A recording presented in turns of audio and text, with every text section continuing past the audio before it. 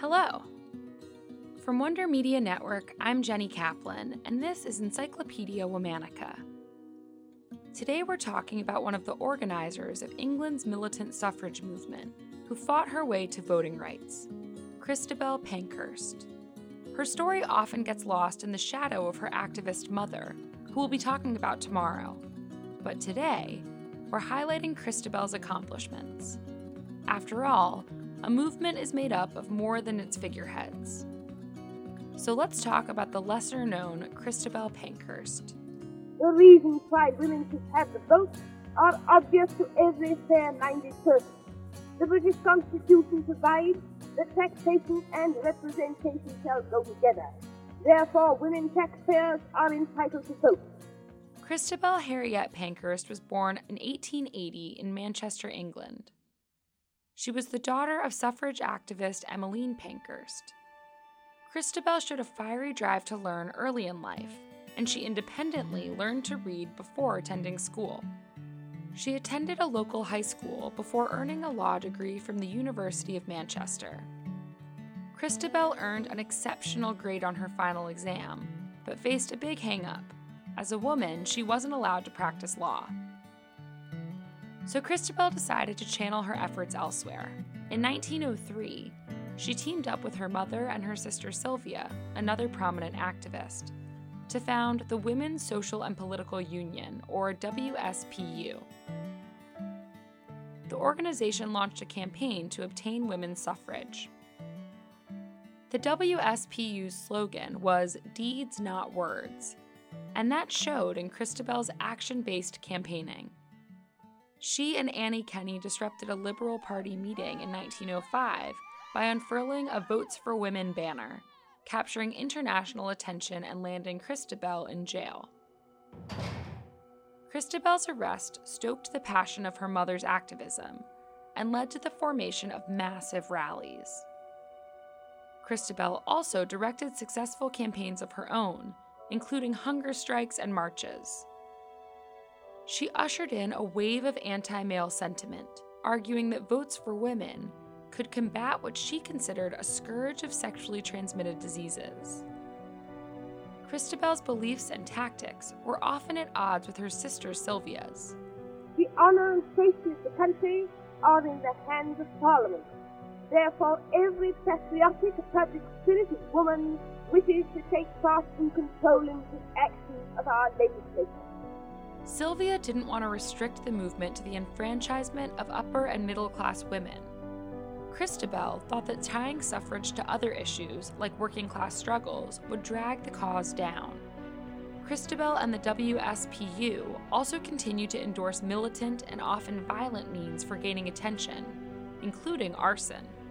But Sylvia was a pacifist and continued to grow more distant from her sister and the organization she helped found. In 1914, Sylvia was expelled from the WSPU.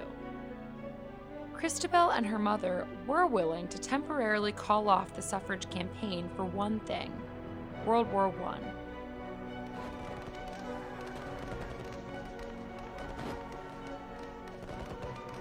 Having declared a truce, Christabel directed her energy toward helping the British war effort.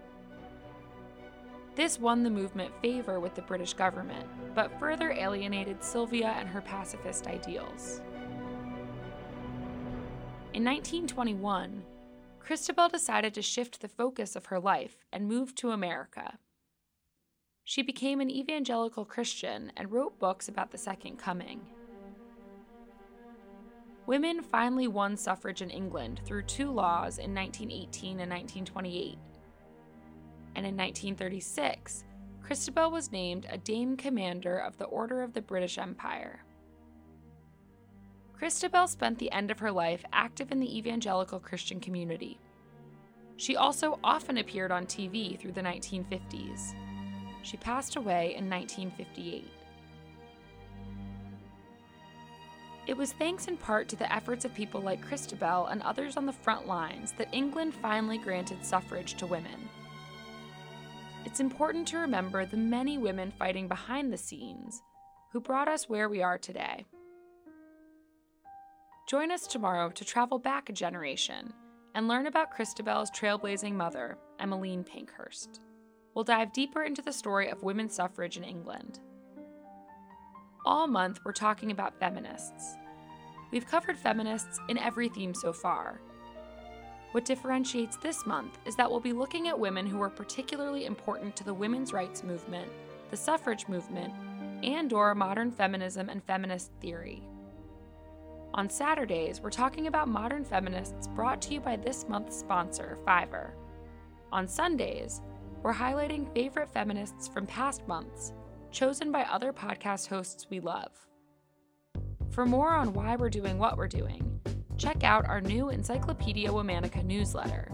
You can also follow us on Facebook and Instagram at Encyclopedia Womannica, and you can follow me directly on Twitter at Jenny M. Kaplan. This month of Encyclopedia Womannica is brought to you by Fiverr, an online digital services marketplace connecting businesses with women who are creating, designing, copywriting, programming, editing, and more. Fiverr is here to support the world's freelance community during these challenging and uncertain times, as businesses need to adapt in the face of the corona pandemic. Women are an integral part of Fiverr's platform, many having worked with some of the most influential brands in the world. Fiverr is here to support all of its freelancers at this time.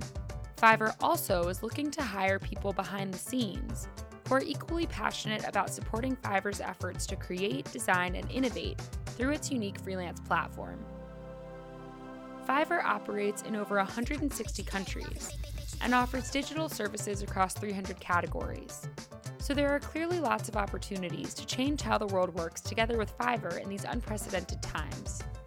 Head to fiverr.com to see how Fiverr might be able to support you or your business. Special thanks to Liz Kaplan, my favorite sister and co-creator. Talk to you tomorrow.